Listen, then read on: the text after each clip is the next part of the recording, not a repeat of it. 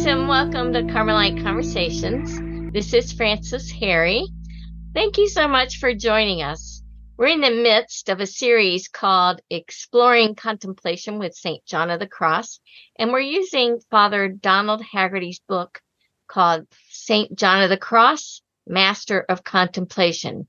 That is the book we're using as the springboard of our conversations.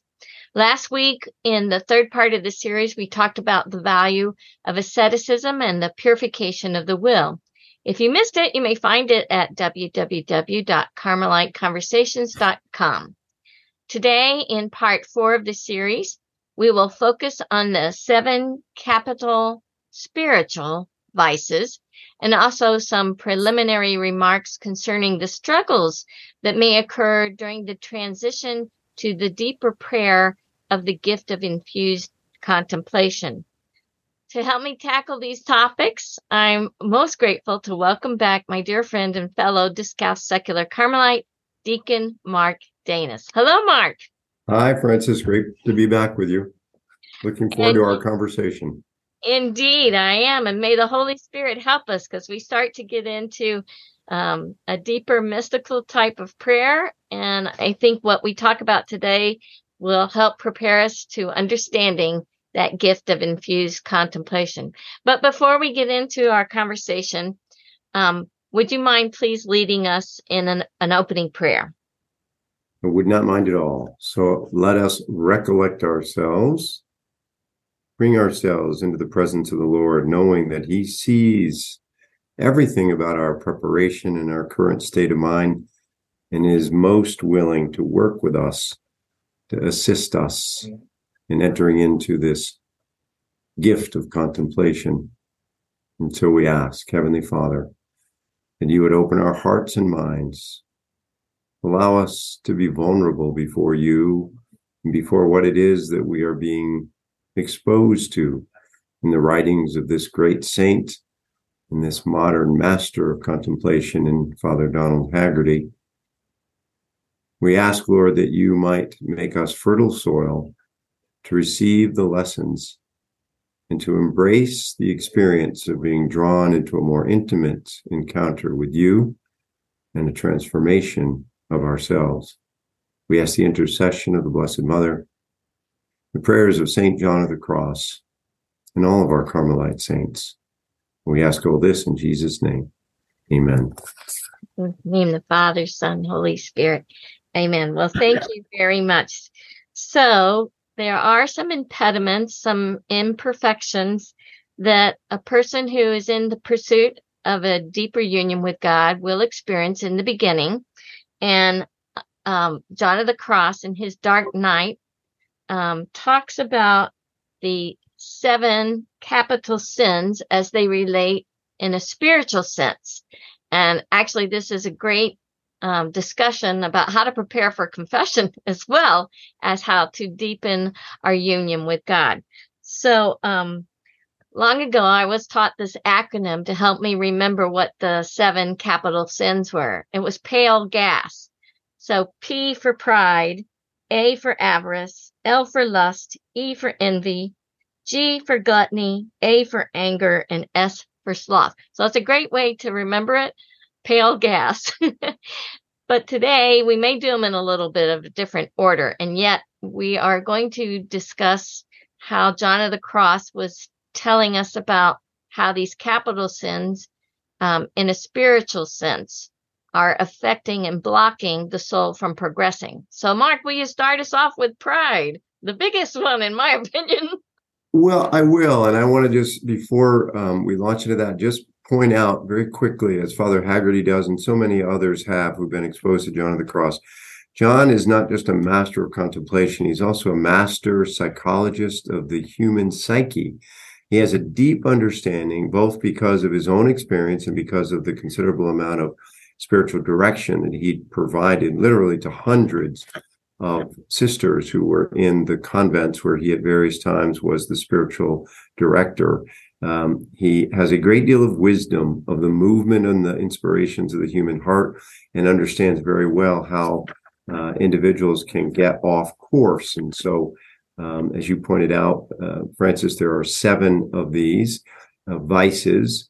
And essentially, this phase of the spiritual journey and the beginnings of contemplation are first about moving ourselves into that deeper union. And it means moving and purifying ourselves of what are largely material or having to do with our sensory nature. That's how we experience the world. And these things reside in our sensory nature, but they are embedded in the spiritual nature. And that's why John is raising them for our consideration. And we'll talk about how we not only address them in the sensory part of our nature, but also eventually in the spiritual part. And so, as you pointed out, the first of those is pride. It's not a surprise. We all begin to develop some vanity at times. We seek affirmation.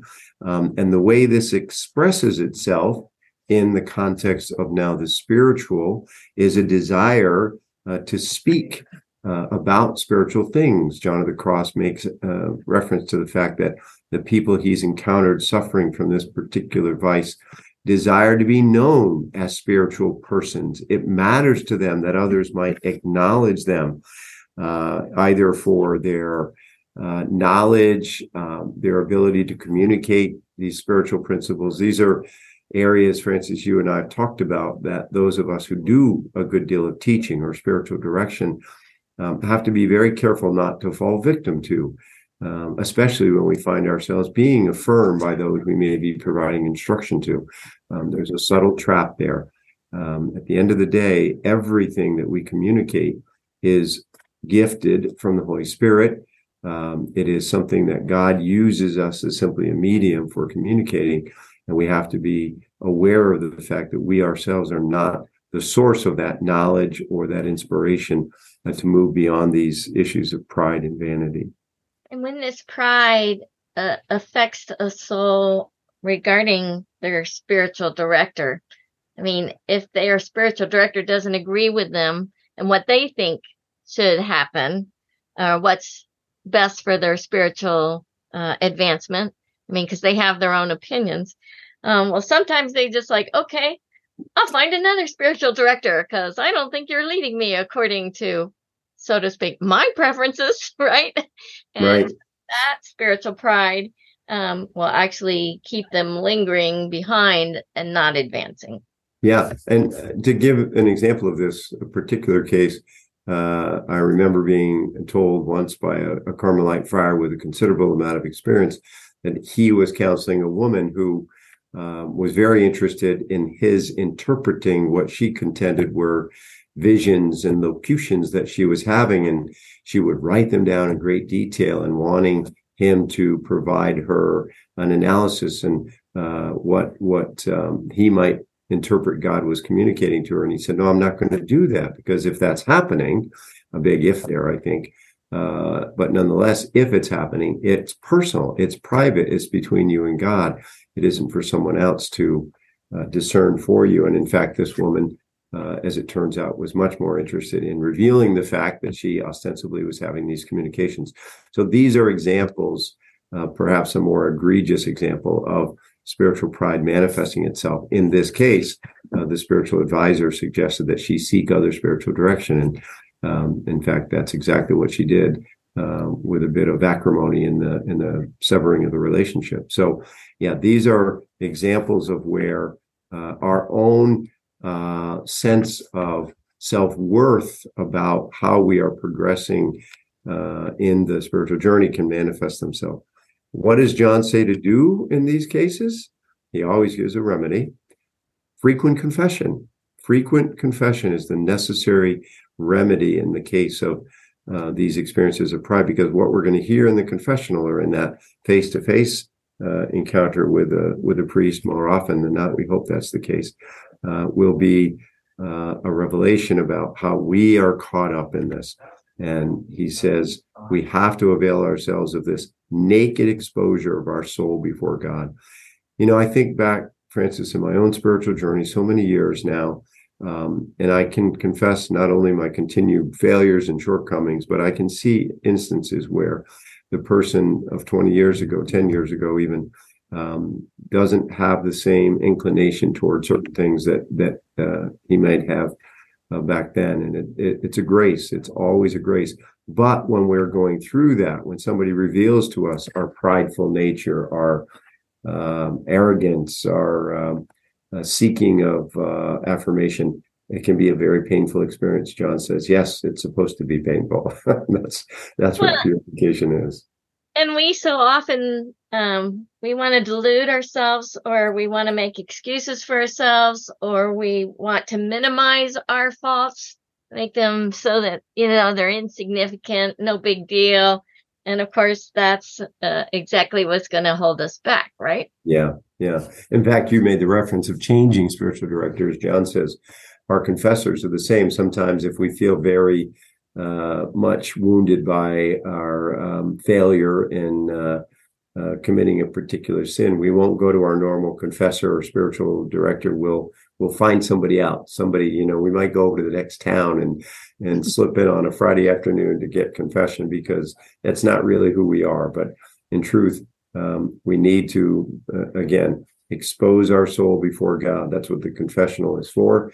And we need to accept that we're not perfect. We're not saints at that point. And, sometimes I know there's the temptation that, well, say you messed up, right? And you're like, well, I don't want to tell my normal confessor that one. So I'm going to go to a different one so that I can reveal to them my misery without my regular confessor knowing. And so that, again, is a sense of pride.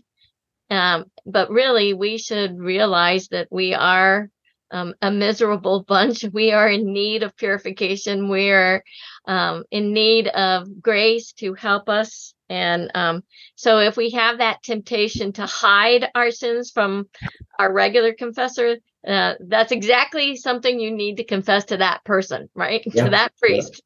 Yeah. The counter, of course, to this pride is humility, and we are in need of greater humility. And the way we acquire it is to allow ourselves to be exposed for those areas in our life that we're still subject to pride. And of course, moving on to the second. Let me just make a point before you move on. So an indication that you do have the humility is that you never think you're good enough. You never think you've done enough. You don't think that your deeds are perfect or worthy of all recognition and praise, right? Right. And not in a self, sort of, in a self-denigrating way. In other words, I'm a terrible person.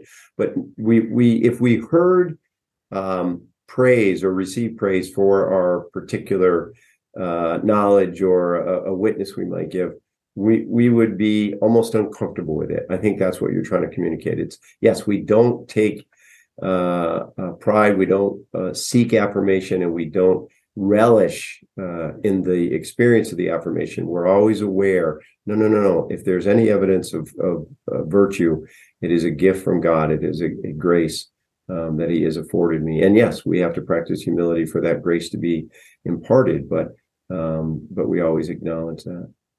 All right. So the second imperfection that's often seen in those who are on this way of perfection, right, is spiritual avarice. So talk to us about spiritual avarice. And that's a word we don't hear a lot. So tell us what avarice means in our normal everyday terms. So avarice is this idea of accumulating, in the material and the sensory vein, accumulating things to ourselves, right? We want to have more of something. We never seem to be able to satiate our desire for the accumulation of material possessions or, titles for our reputation, what have you. That's in the sensory, the material, the worldly sense. As John says, it transfers, these very vices transfer to the spiritual. What does it look like in the spiritual? He gives us a quick explanation of this from the Dark Night. He says, many of these souls never have enough of hearing counsels or learning spiritual maxims or keeping them and reading books about them. They spend more time in these than striving after mortification and the perfection of interior poverty to which they are obliged. Furthermore, they weigh themselves down with over-decorated images and rosaries. They now put these down, now they take up others, and at one moment they are exchanging, and at the next they're re-exchanging. Now they want this kind, now they want another. And they prefer one cross to another because of its elaborate design. So he's sort of running the gamut of a whole bunch of things that I suspect many of us have fallen victim to. Again, Francis, I know I have my predisposition to certain rosaries and perhaps to certain crucifixes. And we, as you well know, together have pursued many books and knowledge and information and conferences. Now, again, the caution, let's not presume in and of themselves that these things are bad. But what John is saying is if our motivation is simply the accumulation of more and more knowledge, more and more rosaries, finer rosaries, the attire that goes with our order of Carmel, if we're constantly seeking ways to, dress ourselves and improve the image that we have as representative of Carmel. These things in and of themselves can become vices because they are the focus, rather than, as he points out, mortification and the perfection of interior poverty. We have to have wisdom here and knowledge to understand. That's why we ask the Holy Spirit for guidance, but this is something we certainly can fall subject to.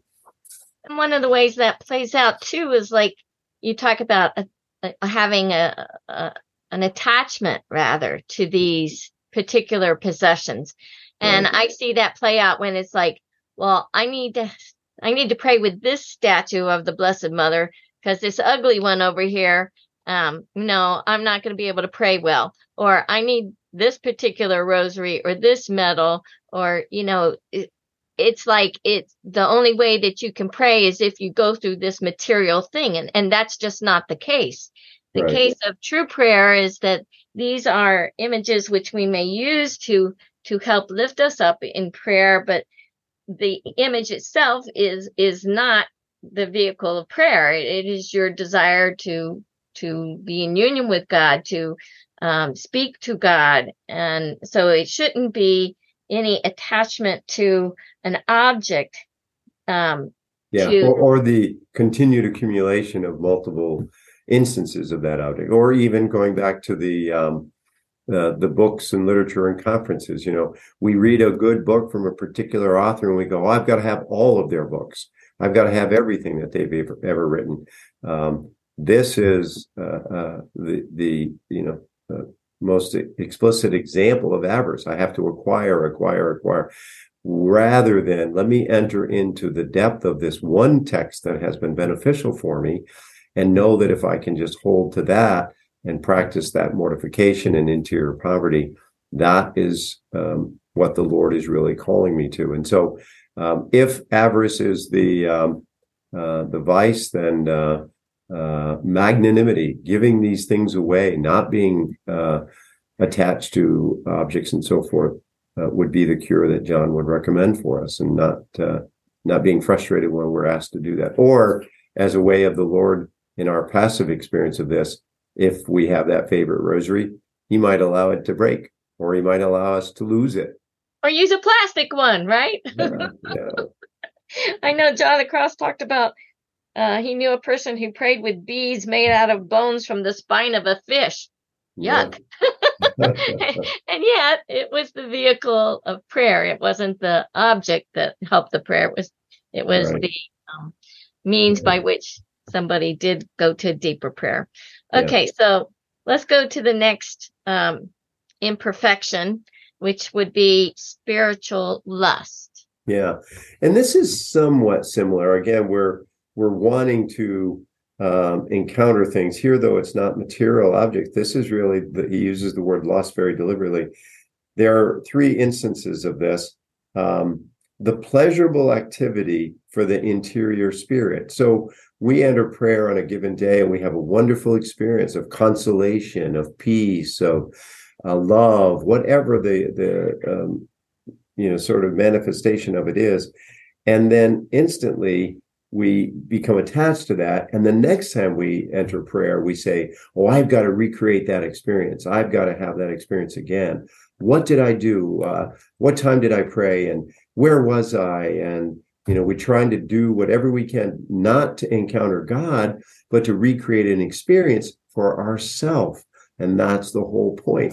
Maybe God this next time is going to allow us to feel that, woundedness that we had spoken about in pride, rather than a sense of consolation. Maybe he's going to allow us to feel remorse for our sinfulness over the course of the, say, preceding 24 hours prior to our next prayer session, and we won't be the beneficiaries of a feeling of peace or whatever it is we experience.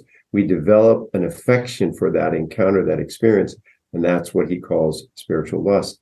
He says there are various causes for this. Of course, the first, the pleasurable activity that we talked about. The second is that the devil can impart this to us. We might ask, well, why would the devil ever allow us to have a pleasant experience in prayer?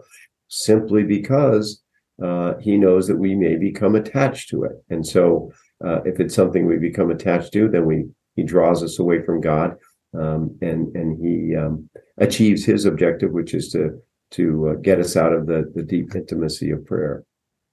And then there's the third cause, impure feelings in prayer. Right, St. John of the Cross is the fear of these. And we can have these. We can have, for example, in the higher stages of prayer, sort of, because our soul is still attached very intimately to our body, we can have experiences that are not unlike an intimate encounter with another person. We can feel urges and so forth. John tells us very openly these things happen. He says it's okay. Don't be discouraged by it. Don't be set off course by it. It's simply a manifestation of the intimacy of the sensory part of our nature with the spiritual part. And as the spiritual part is encountering something very magnificent, the body gets involved. And later in our spiritual journey, he says, God will purify us of this, but don't become discouraged if you should happen to have an experience like this.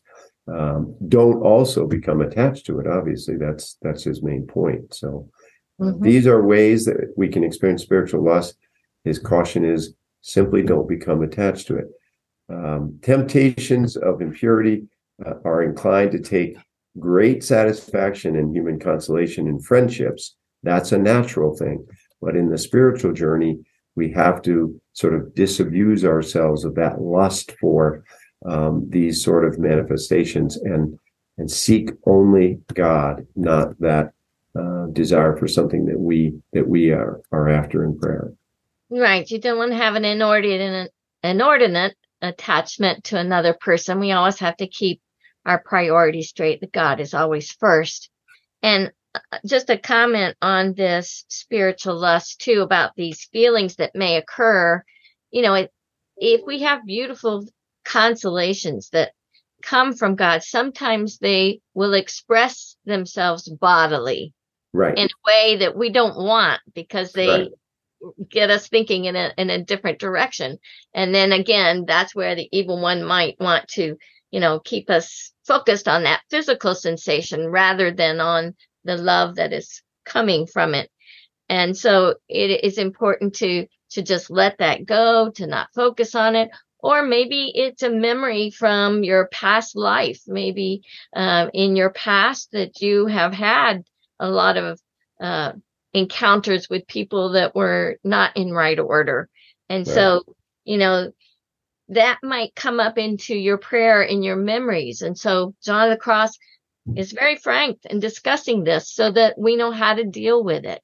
And it's important for us to realize that these things can happen, and, to take note of it and, to keep our eyes focused on the Lord. Right. All right. So now we go on, right? Can we? Right. The next capital vice that he introduces, again, one we'd be very familiar with in the century, the material part of our nature, is anger. And we might ask ourselves, well, how could we experience anger in a spiritual context? Well, when some of these things that we've just discussed before are removed from our experience, and if we indeed had fallen subject to avarice or lust, and we're going to talk about gluttony in just a moment. The removal of these things, which is God's intention. Again, he's moving from the sensory to the spiritual, and that transition. We should have laid this foundation first as well, because I thought Father Haggerty did a good job of this. He talks about these, the very chapter we're reading from it, the barricades on the road to contemplation. And what's happening here, Francis, as you so well know, is that God is beginning the transformation from our natural sensory way of dealing with our environment, dealing with the world. I said this earlier. This is how we encounter the world. But we know that these deficiencies, these vices, are rooted most deeply within our spirit. And so in order to heal us of them, God's going to have to move from the sensory into the spiritual. There's both the active component of that, we call the active nights, and then the passive nights where God begins to do that work. Here we're sort of transitioning through that. And when we encounter this transition, it is the point, quite frankly, where John spends perhaps the vast majority of his writing in each of his major works. It is also the point where most people lose their way. This is where the greatest risk occurs, because we're not used to moving to the spirit. We're not used to being sort of animated by our spiritual nature. And so getting back on track, one of the experiences of beginning to lose those sensory satisfactions is that we experience anger, spiritual anger. We're not upset at a person for something they've done to us. We're literally upset over the fact that, well, I can't hold on to that lustful encounter. I can't, acquire all the books of that author. I can't have the rosary I wanted. And so I become very upset about that. A certain indiscreet zeal for the pursuit of those things begins to surface. Another benefit. I remember one of these situations that just come to my mind in the movie of Saint Bernadette. At the end of the movie, the old nun is really upset with Bernadette. Why should God choose you to give you these visions and everything? Why are you, because she had, her eyes were open with toothpicks. I'll never forget this. Yeah. And so to me, that was an issue of anger and indiscreet zeal, thinking that she was better than Bernadette, so lords of virtue. And so the anger that she had, because she thought she was better suited for revelations from God and the Blessed Mother than Saint Bernadette was. Yeah. And we have to allow God's wisdom, his timing. He works with each soul very independently. This is a much larger topic, which frankly I'm writing a reflection on now, but this idea that God fits our crosses exactly to us. And we sometimes find ourselves, in the case of the nun in the story you referenced, Francis, exactly this scenario. We find ourselves going, why didn't I get that grace? Or conversely, why couldn't I have gotten that person's cross? That seems so light. That seems so easy, but we are not living that person's experience, and God is not chosen to either grace us or challenge us with somebody else's experience. Ours is uniquely fitted to us. And so one of the ways, by the way, that then manifests itself is that we can become critical of other people and the spiritual path that they're on. John uses the term lords of virtue. Well, look at those people over there. They're clearly not experiencing what I'm experiencing. So, how can they be on the path that I'm on? How can they understand the depth of suffering I'm enduring, or whatever way that may manifest itself? And he says, in fact, that these individuals become so impatient about these imperfections that they discover both in others and ultimately in themselves, that they become unbearable. It's impossible to live with them. So often I've told this story. I remember on many occasions having the opportunity to live within a monastic setting. And people I've heard say so often, oh, if I could just live in a monastery, I know I'd be saintly. If I could just live alone out in a cave somewhere, I know I could grow in virtue so quickly. And my counsel to them is, give it a try. give it a shot and see how it works for you. It's not as easy inside those hallowed walls as many people think it is. And what often happens is a manifestation of anger, either, as you suggest, over somebody being gifted with something we thought we should have been given, or over the burden and the cross that we have to bear. So spiritual anger, something certainly to be avoided.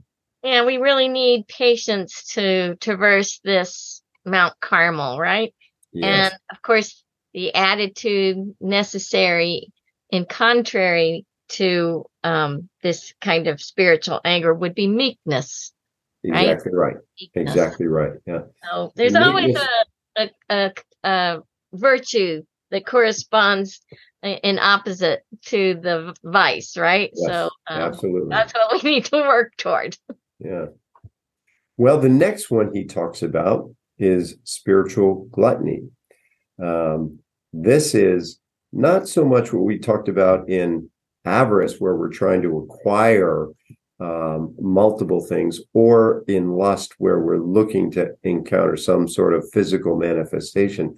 But this is striving for what Father Haggerty refers to as spiritual savor in something. I savor that spiritual experience. Again, it may be related to a sense of consolation, of peace, of I'm experiencing love, but it's basically the soul seeking after the satisfaction that they take in their pursuit of God, rather than simply pursuing God, however he chooses to manifest himself. So gluttony is very specific to striving for a spiritual savor, a spiritual satisfaction, rather than simply purity and practice of discretion in the way that we seek God, in the way that he chooses to avail himself to us. And of course, here, one of the things that John recommends is obedience in the practice of the penances that they are given, consistency in the recitation of the office. For us Carmelites, of course, we recite the morning and evening prayer. Our devotion to the Blessed Mother must be practiced in some way. So whatever the rule requires of a particular community, and we should all have a rule of life, by the way, it's a great opportunity to mention. It's very good to have a rule of life. The best way to do that is obviously join a community.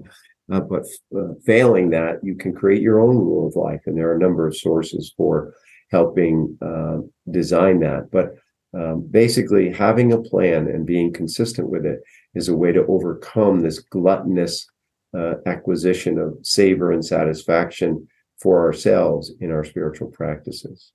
So, in essence, people who are caught up in this spiritual gluttony are people that think that gratifying and satisfying themselves is actually serving and satisfying God. So whatever pleases them pleases God. So they're basically saying, God's going to conform to what I think, rather than I should conform to what God's will is. Right. And he uses a very specific example, by the way, the receipt of communion.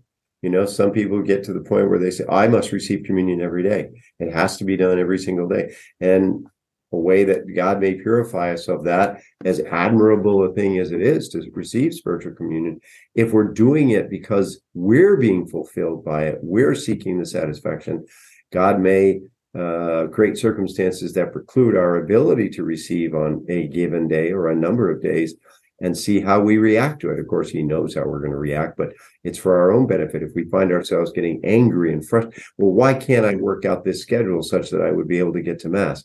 Now we know we're suffering from gluttony. It's the pursuit of a particular spiritual desire for our own benefit. And it manifests itself, as we had just described, in an angry reaction to our inability to find that savor and that satisfaction for ourselves.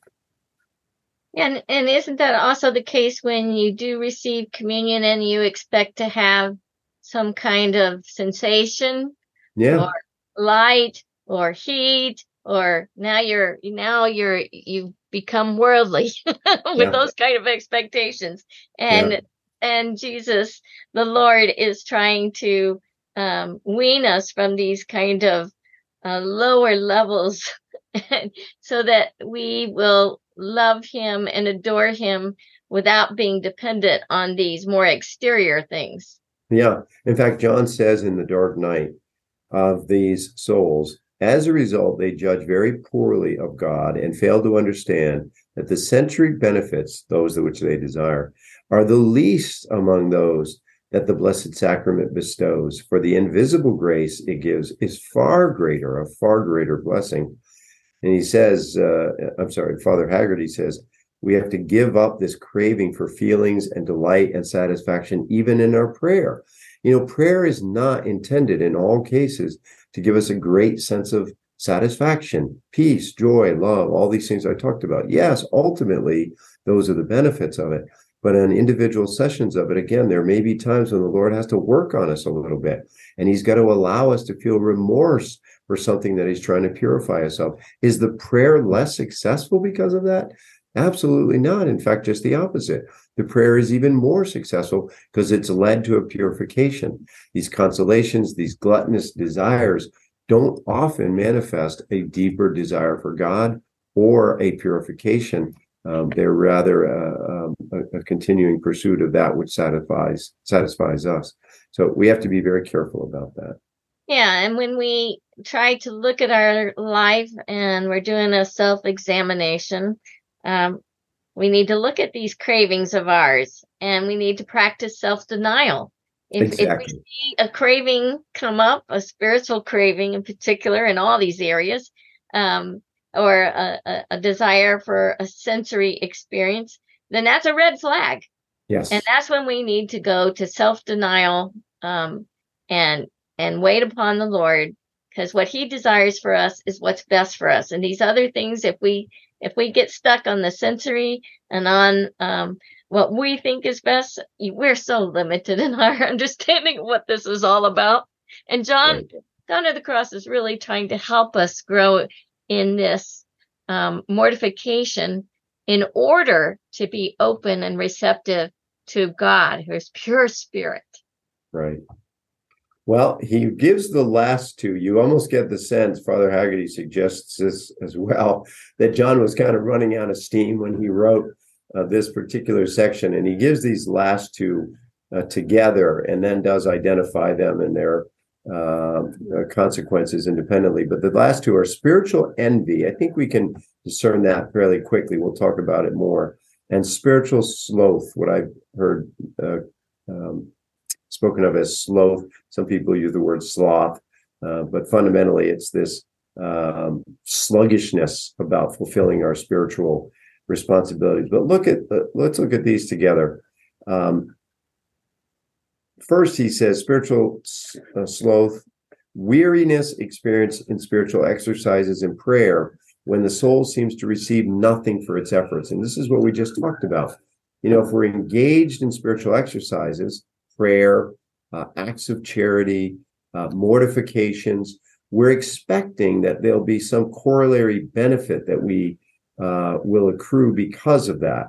Well, that's not the case always. In fact, we just read earlier, oftentimes the greatest benefit is that which is deep within the interior, which would not manifest itself in some sensory experience or satisfaction. And so when we begin to have this weariness experience in spiritual exercises and prayer, because the soul receives nothing, we become very slothful, very slothful. I keep using both versions because I know I've heard them about equally. I don't know if you have a preference, Francis, for how you pronounce that word. Well, I said sloth, so okay. But all right, let's use sloth. But again, it's this idea that because we're not receiving what we had hoped for, what we expected even, it dampens our motivation and our desire. And then, of course, very closely aligned with that is this spiritual envy, which is I desire what somebody else appears to be experiencing. And again, I said this with regard to crosses or graces. We look to another person and we begin to envy what it is that their particular spiritual journey toward God has afforded them. And we think, oh, that's the way I want it to go. That's the experience I wanted to have. And we begin to envy their spiritual experiences in much the same way we might have envied their car or their house or their clothing or what have you. And it's that keep up with the Joneses thing, that negative competitive spirit that we can see all over the United States anyway. We need to make that, when we talk about spiritual challenges, it's not to make one person in a race to beat the others, to make them superior, but to hasten everybody's desire to grow closer to God. That's the whole point. Right. And again, I'll emphasize this because it's an important point. God has a very specific plan for my spiritual journey, as he does for you and for each of our listeners. The objective is not to try to align my desires with what somebody else's path might happen to be. That's exclusively for them. We know nothing about their interior life. That's true of most people. As regards, my understanding of their interior life, we don't know how God may be working. We don't know what his timing is. So all of these things sort of, argue against the idea that we should envy somebody else's spiritual experience or the path that God has set them on. And again, as I say, when we become discouraged by our lack of some sort of satisfaction in our spiritual journey, we begin to become rather slothful. We don't fulfill our obligations. We begin to believe exactly what we're arguing against, which is, well, the engagement on my part in the office or the rosary or daily attendance should have returned this benefit to me. And in fact, God says the benefit that it will return to you is what I desire it to return to you. And that may be a deeper purification, which, though it may not result in satisfaction in that instance, will nonetheless ultimately redound to your benefit in a much greater way. So these are the things that we need to be sensitive to. It seems like all of these spiritual vices that we've talked about have the theme of self-willfulness and attachment, being attached to feelings or things or people. And of course, St. John the Cross is a master at mortification, but this is for a good reason. And that is to get us up that Mount Carmel in as quick a way as we can. And so hopefully, as we discuss St. John the Cross, people will warm up to him and his great love for us by sharing us all these ways that we get caught, and that how he wants to teach us to be open and to respond to God's call, even if it's in an aridness, because, guess what? He wants to take you into deeper prayer than what you were used to. We're going to get past discursive meditation and go into a deeper kind of prayer. And really, we don't get a lot of teaching on this. Most people are still talking about, meditation techniques, and we don't really get a lot of conversations from the pulpit. And I mean, I understand because they're speaking to a wider audience, but all the more reason for those souls who are really pursuing this life of prayer, this life of union with God, that they learn to understand what can happen and what are the, in this case, the imperfections and attachments that keep us from progressing. Right. And very well said. Again, the title here is The Barricade on the Road to Contemplation. These are impediments. Must they be removed perfectly before we enter contemplation? No. Some of them won't be removed until we are drawn into that intimate union with God. But you're also so right in saying this is really largely about self-love, self-absorption, focus on self. There's a constant litany in Carmelite theology about removing a self from the equation, right? And what do we replace it with? A desire to serve God alone, to please God. And if he chooses that for me, the path is one strewn with thorns and crosses, then so be it. We don't judge our progress on the basis of our individual satisfaction in our religious practices. We judge it on the fact that we are doing in obedience what we have been called to do. And again, for us as Carmelites, that's clear with the benefit of our rule. So God alone, to leave ourselves empty, unimportant in our own estimation, we have to give ourselves away, strip ourselves, and remove this self-preoccupation. That's the road to contemplation. Well, if anyone wants to go to the source, you will find St. John of the Cross's discussion of these 7 spiritual vices in his Dark Night, Book 1. So that's where you would find St. John of the Cross's discussion and explanation of it in detail.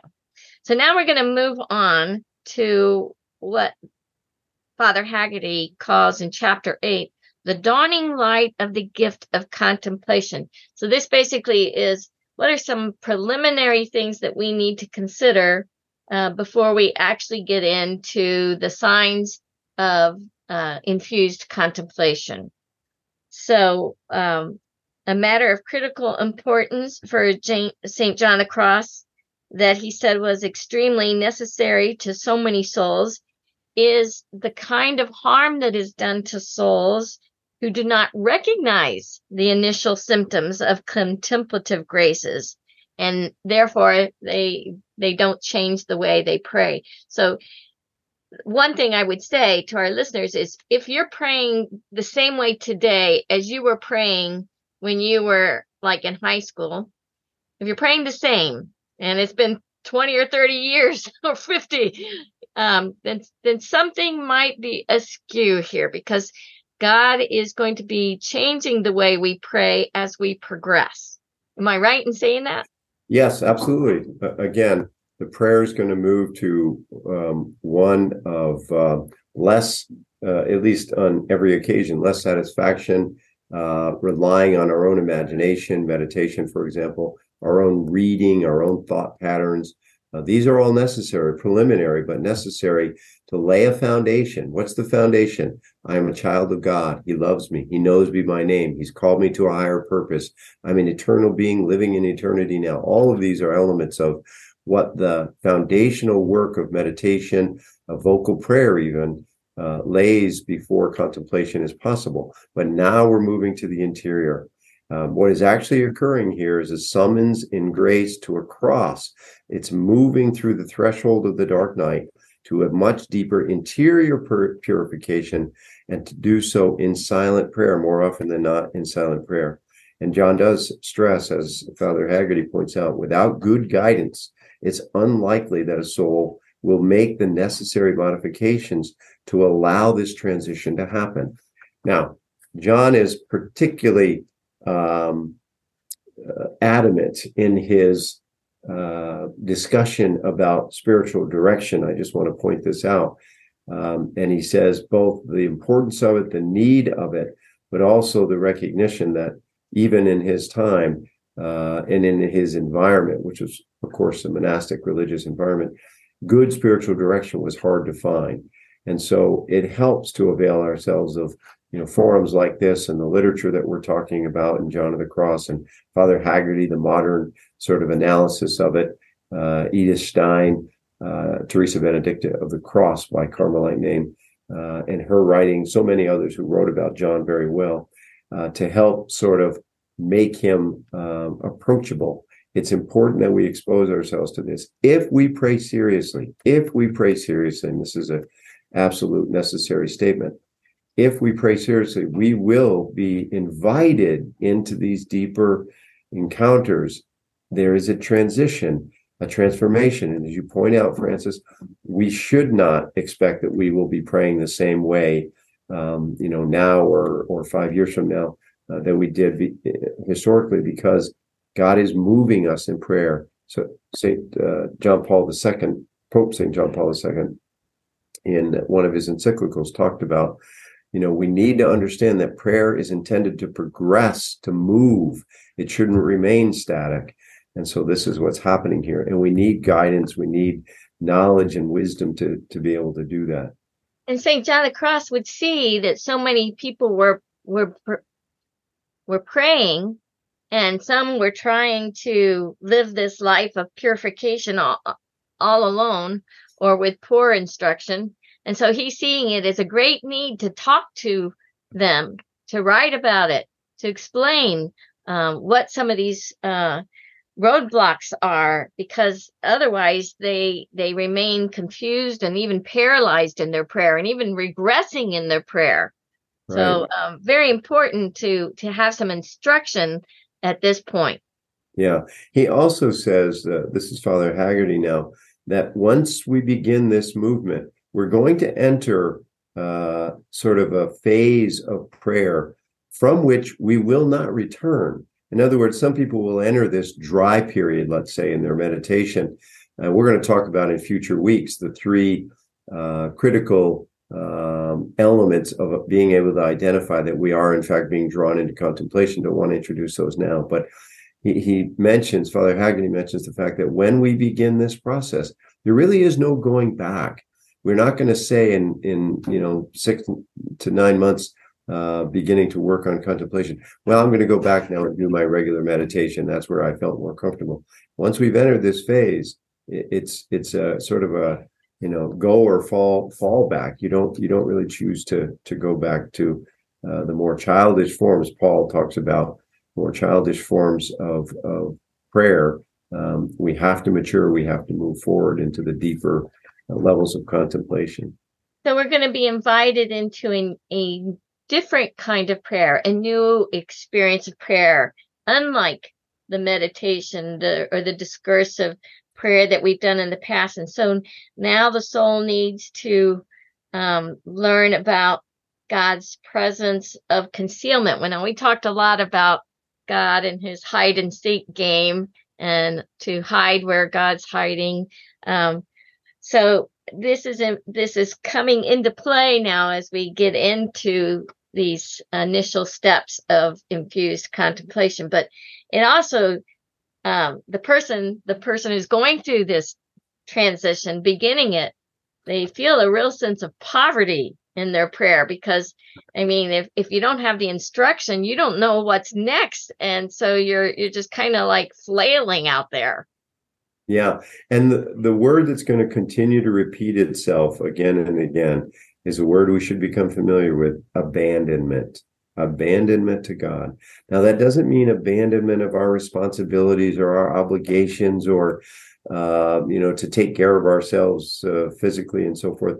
But it means abandonment of the circumstances, primarily around our prayer, but even within our life, because God is going to allow things to happen in our life as well, in our relationships, in our health, and in ways that we use our time. He's going to allow these things to be transitioned and transformed in ways that make them much more conducive to what he's trying to do with us in an interior way through our prayer. And again, we have to abandon ourselves, most especially in prayer, to what? To God's will. It will bring about suffering. It'll bring about interior darkness. It'll bring about a need for great faith. John says, faith is the proximate means to union with God. We have to practice great faith here, great trust in God. We have to let God become the master of our soul. We have, for so long up to this point, if we're in this phase of transition, we have been the masters of our prayer. That's just the simple reality. We've used our intellect. We've used the sensory experiences that we've just talked about. But now we have to move away from those and not depend on them, and certainly not demand that they comply with our expectations. This dying out of feelings and of tangible satisfactions is the context for the purifying experience in prayer that will be one indication, among a number of others, of the possible onset of contemplative graces. Those are actually the words of Father Haggerty, and I think it's well spoken. We shouldn't be discouraged at the loss of feeling, at the loss of sensory experiences. We're being asked to move into a terrain that is unfamiliar to us, the interior, but it is the center of our being and the source of purification and ultimately transformation that will prepare us for union with God. We should stay focused on that. John said it so many times in the first many chapters, Francis.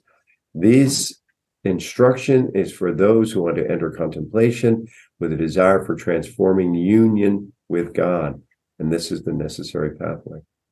And John of the Cross, would label this period that we're talking about the dark night of the senses, because it's more of the exterior purification as opposed to what will come later, the dark night of the spirit. Now, if you want to lay that on to the interior castles, which I like to do, I like to put them all together.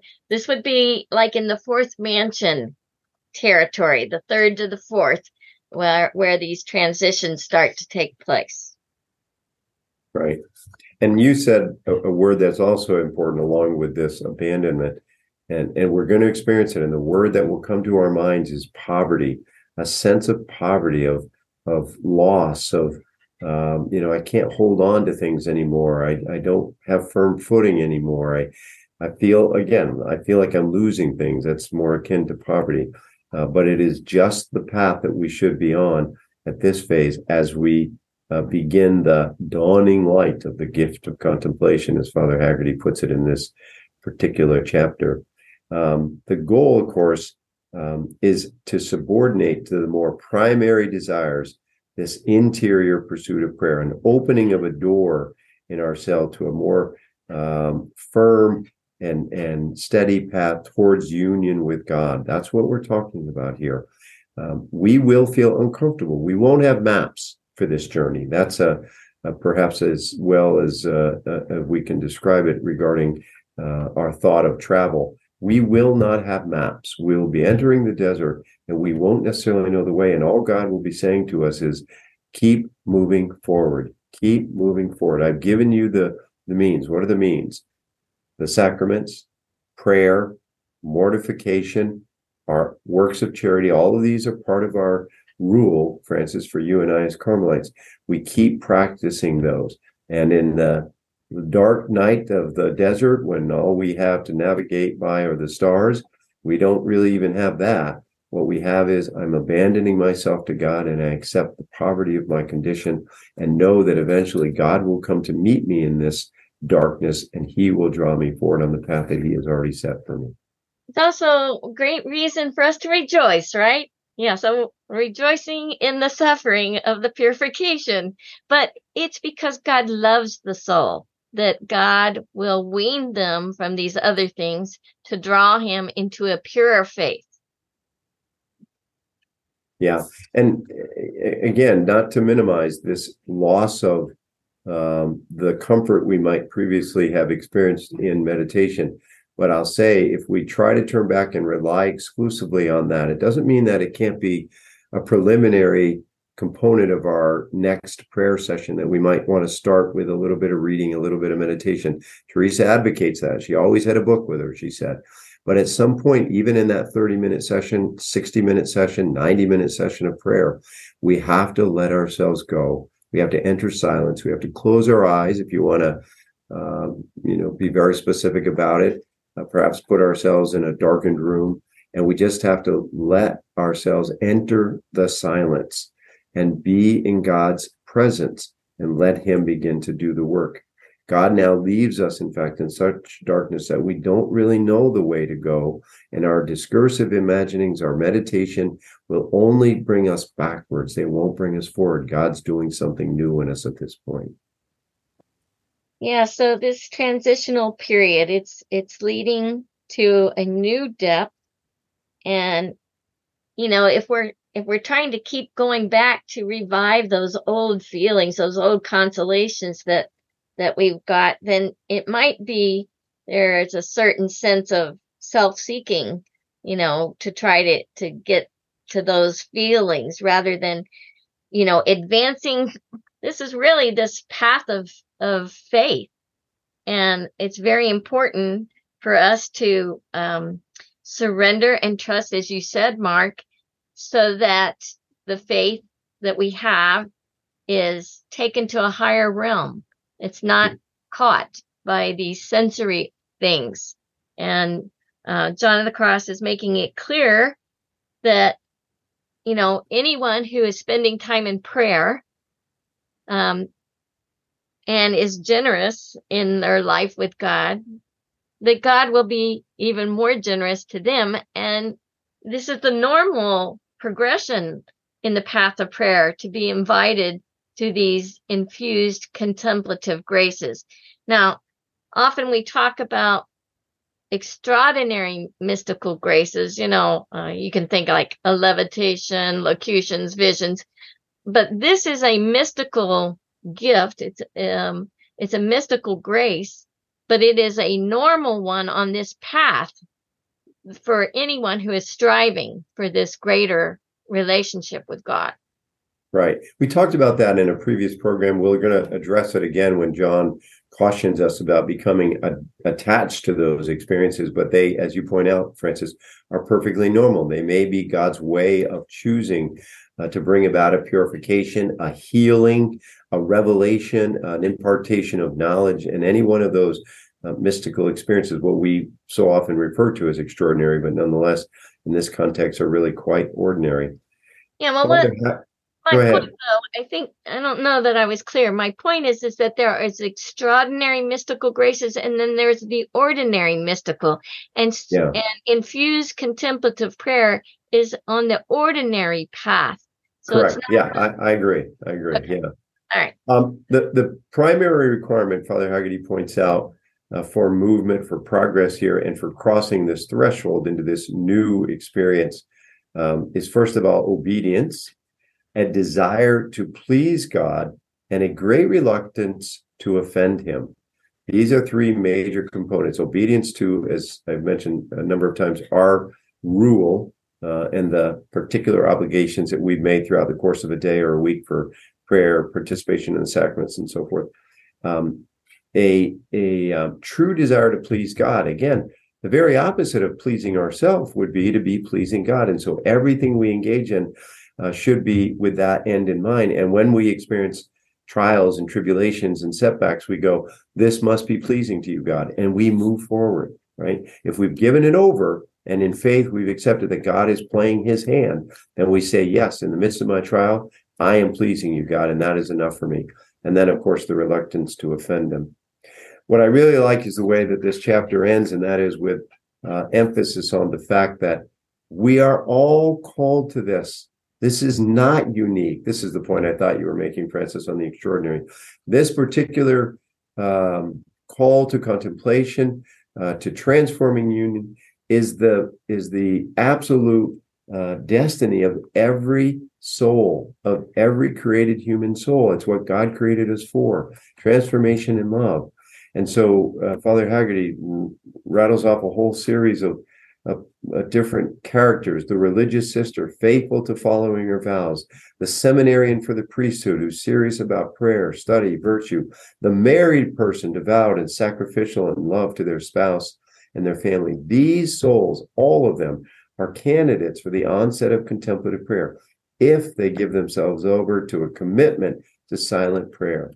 We are all called to this. It is our destiny. We can wait. This process is going to happen one way or the other. It's something we call purgation or purgatory. It's inevitable. It will happen. But God has invited us to it here in this life.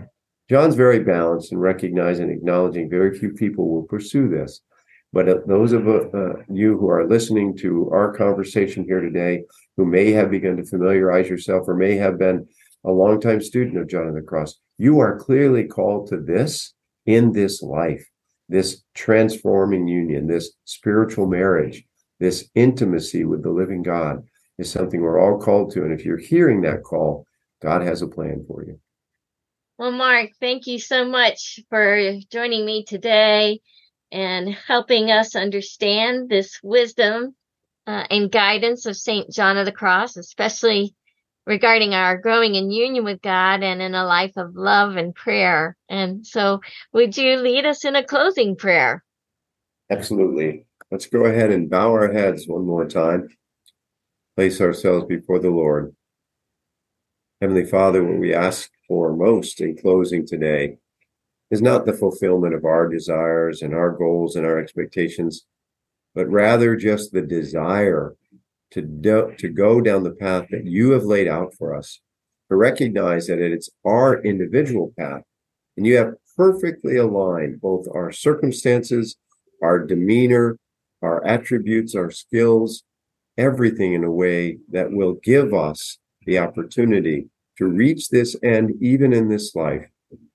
And so we ask, Father, that you increase most especially our desire. Help us to want this as much as you want to draw us into this. We ask, as always, the intercession of the Blessed Mother, the prayers of St. John of the Cross, and all the saints in Carmel to help all of us who are desirous of this union to be given the time, the effort, the desire, and the strength to continue the journey. And we ask all this in Jesus' name. Amen. In the name of the Father, Son, Holy Spirit. Amen. Thank you so much. I love those spontaneous prayers of yours, and I'm really grateful that you're here with me. Our next podcast in this series will focus on the signs, the actual signs that St. John the Cross teaches us to look for in your prayer that will indicate that God is calling you to receive, to be receptive to this gift of infused contemplation. So until we meet him again, God bless you. Bye-bye.